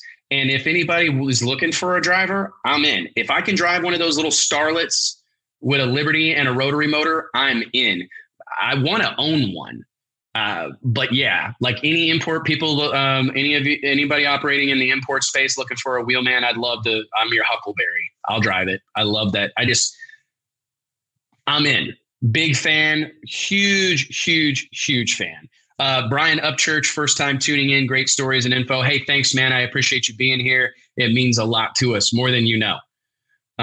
Ronnie Wicks, Mountain Motor Pro Stock at the next World Series. I'm sure you're talking about the World Door Slammer Nationals. That is my goal. I'm going to make some significant changes. I mean, I don't want to get ahead of myself, and there's a ton of stuff I've got to tell all you guys. We have some really crazy, exciting initiatives, some projects that we're working on at Drag Illustrated that are coming down the pipe in the next 90 days. I would say the next 3 months are going to be really exciting here. And I can't wait to share all of it with you or most of it with you. But I have some significant changes that I intend to make and some things that I want to modify and do a little differently or whatever. It is high on my priority list to include Mountain Motor Pro Stock in 2022. I think that like my dad's got a Mountain Motor Pro Stock car. I love that stuff. I grew up on it. Like, that was what my dad always wanted a 500-inch race, but we felt like it was kind of like beyond, it wasn't necessarily realistic. Tried it. Did a little bit of it or whatever, but I think he always looked at Mountain Motor Pro Stock as something that was attainable. I'm excited that he's getting to live that dream right now with Justin Kirk driving the car behind the wheel. I just think that there's a lot of good cars there. I think there's some stars in the making over there. I think Johnny Placino, he's recently on the cover of our magazine, Drag Illustrated, about 2 issues back. I just think this kid's got it. Really would love to have him included from a competitive aspect and as a star aspect. Like, when you're in the promotion business, you look at things somewhat differently. You want to add and subtract or whatever in meaningful fashion. So anything that I add to the race, I want it to bring star power. I want to bring in classes or people, whatever, that move the needle. And I think that bringing Mountain Motor Pro Stock in, they have a really rabid fan base. Really strong on the East Coast fan wise, a lot in the Northeast, admittedly, but a really strong fan base. They've got some iconic names: J.R. Carr, John Montecalvo, right? Yeah, I mean, Machine Gun Monty, another world-class individual, and it just great cars, great competition. And I'm obviously leaving a ton of people out, but Elijah Morton, these guys, Brian Game. There's just a ton of hitters in that world that have a lot of door slammer legacy or door slammer history. Love to have them be a part of the event. And I do remind people sometimes, and I don't know if this serves us or not, but we've only done this race twice, right? And I feel sometimes that we're held to a really high standard, and I'm flattered by it, and I take it. I own it. It's good. It's fine. So I wouldn't have it any other way. But remember, we're in year 2, right? Like NHRA existed for like a decade before they had Pro Stock, right? So like, not literally, but close, so like, just remember that this is a process for us. We get one at bat a year right now. NHRA by and large puts on 22, 24 events a year, so they can learn faster and they can grow. It's just a different thing. So anyways, we're in year 2. We're a month removed from year 2, our second at bat. We will continue to improve. We don't know any other way. We will not rest on our laurels. We will not rest on past successes. We're going to find ways to expand and improve the event. So bear with us, and we appreciate you being along for the ride. So what else do we got? All right, last couple ones. All right, Robert Head. Oh, whoa. What do you think about big rim racing? Bro, I'm into it, kind of. I really am. I don't, it's not like, I'm not like going to a bunch of donk races or whatever, but I'll tell you, like, my favorite cars to race on Door Slammer drag racing this game. My favorite class, like, they have donks on here now. It's hilarious. It's my favorite. It's really cool. I think that there's a big following. Those events get big turnout, big participation. I'm all for it, man. And I just like stuff that's sketchy, right? I'm not I'm not anti-safety, whatever. I'm really not, but I just think it's sketchy and fun. Like driving stuff like that, driving cars like that is fun. Like having a car that's a handful, whether it's a street car or a race car, like call Steve Matusik, founder of Aeromotive Fuel Systems, call him and ask him about like his favorite car ever to drive.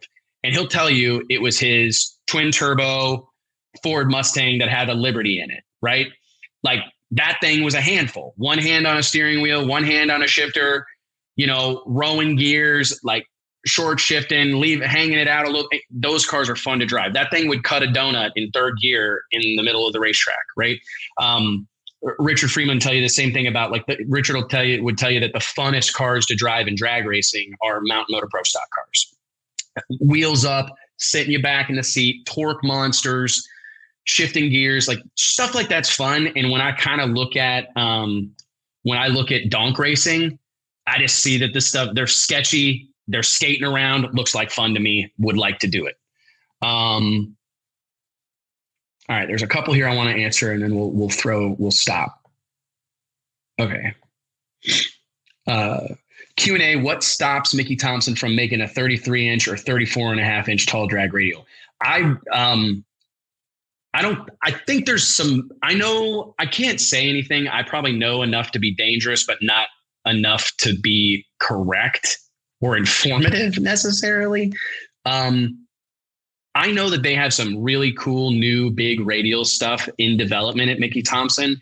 I'm fortunate to have had a long-term working relationship with the team at Mickey Thompson, Don Snedden, and Tommy Kundrick, who's actually a dear friend of mine. I mean, literally a dear friend of mine that I talk to regularly. And I'm aware of some larger diameter, some larger size radial tires that are coming down the pipe from Mickey Thompson. So Tyler, I'd be on the lookout. Keep your ear to the ground. Follow Mickey Thompson or Tommy Kundrick on social media. They're doing a ton of testing. They do a lot of their tire testing down in Orlando. And I anticipate hearing some stuff about some bigger size radial tires yet in 2021. Nathan Adam, what's my screen name? Shit, I don't even know. El Chapo. No, it's not El Chapo. That's what I named my car. I named my car El Chapo. Hold on. I'll try to tell you what my home W Buck is my name on Door Slammer. W Buck. Look me up, Nathan. There was a Sam Smith question. Robert Height said on the Power Hour, shout out to competitionplus.com. Robert Height said he would like to be a part of the Door Slammer race in a pro stock. That excites me. And I will tell you, Sam Smith and anybody else that's listened, Robert Height or anyone else in the world that cares, I will work hard for you to get you in a door car. Very hard. I will do anything within my power. I will work on your behalf. I will negotiate on your behalf. I'll do a lot of things. I don't know that I could make it free or whatever, but I think I could make it work. And if there are any nitro racers, Top Fuel racers, funny car racers that want to be a part of something special, that want to diversify, that want some new experiences, I'd love to have conversations with you, because my dream and my vision for the World Door Slammer Nationals is to create something of a Chili Bowl. Many of you motorsports aficionados know what the Chili Bowl is. It's like the biggest sprint car race on the planet, one of the biggest sprint car races on the planet. And it is not at all unusual for the Chili Bowl to bring racers from other walks of the racing life to sprint car racing. You got, this may not be completely accurate, but I'm just using these as examples, where you've got like Ron Capps, Nitro funny car racer, but he runs a Napa car in the Chili Bowl. Cruz Pedregon, he's racing the Snap-on funny car in NHRA competition, but he's got, for one race, he comes in and runs the Chili Bowl in the Snap-on sprint car. There's some examples of late model. Tony Stewart, who I know one of the next questions I saw down here in the comments is about, is a great example. Tony Stewart, is a legendary, iconic Hall of Fame NASCAR driver, but he's raced everything, right? He's raced late model stock cars. He's raced everything, midget. He's raced everything, right? I want, with every fiber of my being, to turn the Door Slammer Nationals into an event of that magnitude, where Ron Capps brings, rents a car from a pro stock team and wraps it blue and yellow, and it's the Napa Pro Stocker, and he races it one time a year. Now, granted, there is some nuances, like could they get comfortable enough behind the wheel in that amount of time to be competitive? I would argue that they could. Drivers gonna drive. These cars are difficult to drive, no question. And there are certainly those that probably from the nitro ranks maybe that couldn't be, or that wouldn't ever be comfortable enough to feel like they could be competitive. I don't know. I have a lot of faith in these people, maybe too much. I don't know. But it is truly a goal of mine to turn the World Door Slammer Nationals into an event that's so significant that anybody that's earning a living in drag racing doesn't really have a choice but to find a way to participate in it. And I think by having, pro stock and pro mod, I've got some options, whichever pathway kind of interests you. There's some cost differentiation where, I'm telling you, Sam, whatever, I'll text Robert Height when we hang up or when I get off this show, because I'll put a deal together to get a AAA, Automobile Club of Southern California pro stocker out there. I'll find a way. I'll find a way to get Tony Stewart in a pro stock car. I'll find a way to get Leah Pritchett in a pro stock car. Ron Capps, I got to get that done. These things mean a lot. Cruz Pedregon. I think that can happen. I think our format of being preseason is helpful. The fact that we're before the NHRA season even starts, the fact that we basically you have the track for the week. So, my dream scenario would be to get a Robert Height, bring him in on Monday, spend Monday, Tuesday, Wednesday acclimating him to the car, making some doing some burnouts, making some passes, licensing him or whatever, and then come Thursday, Friday, he's making some test runs and qualifying and running for the money. That's a legit goal of mine that I'm gonna work hard to achieve. So.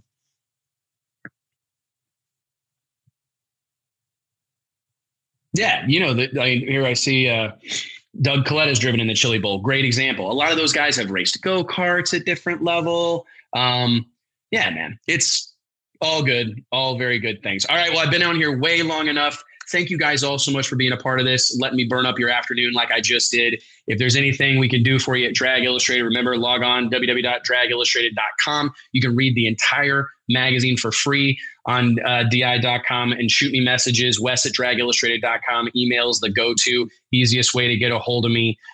Shoot me a message. If you have something you want to talk about on the show, post it in here. Send us a message, send me an email, and I'll try to weave it into the show next week or sometime soon. Thank you guys all so much for what you guys do. If you guys aren't out spinning tires and spending money and going drag racing, I won't have anything to talk about. So thank you all so much for your contribution. Thanks for clicking share. Thanks for clicking like. I'll see you next Wednesday. Chase Gallagher. Yes, we will return with a major event in Denver at some point in the future. Somehow, some way, Bandamere means too much to this group of people not to go there every freaking summer. So we'll find a way, brother. Thank you guys, and we will talk soon.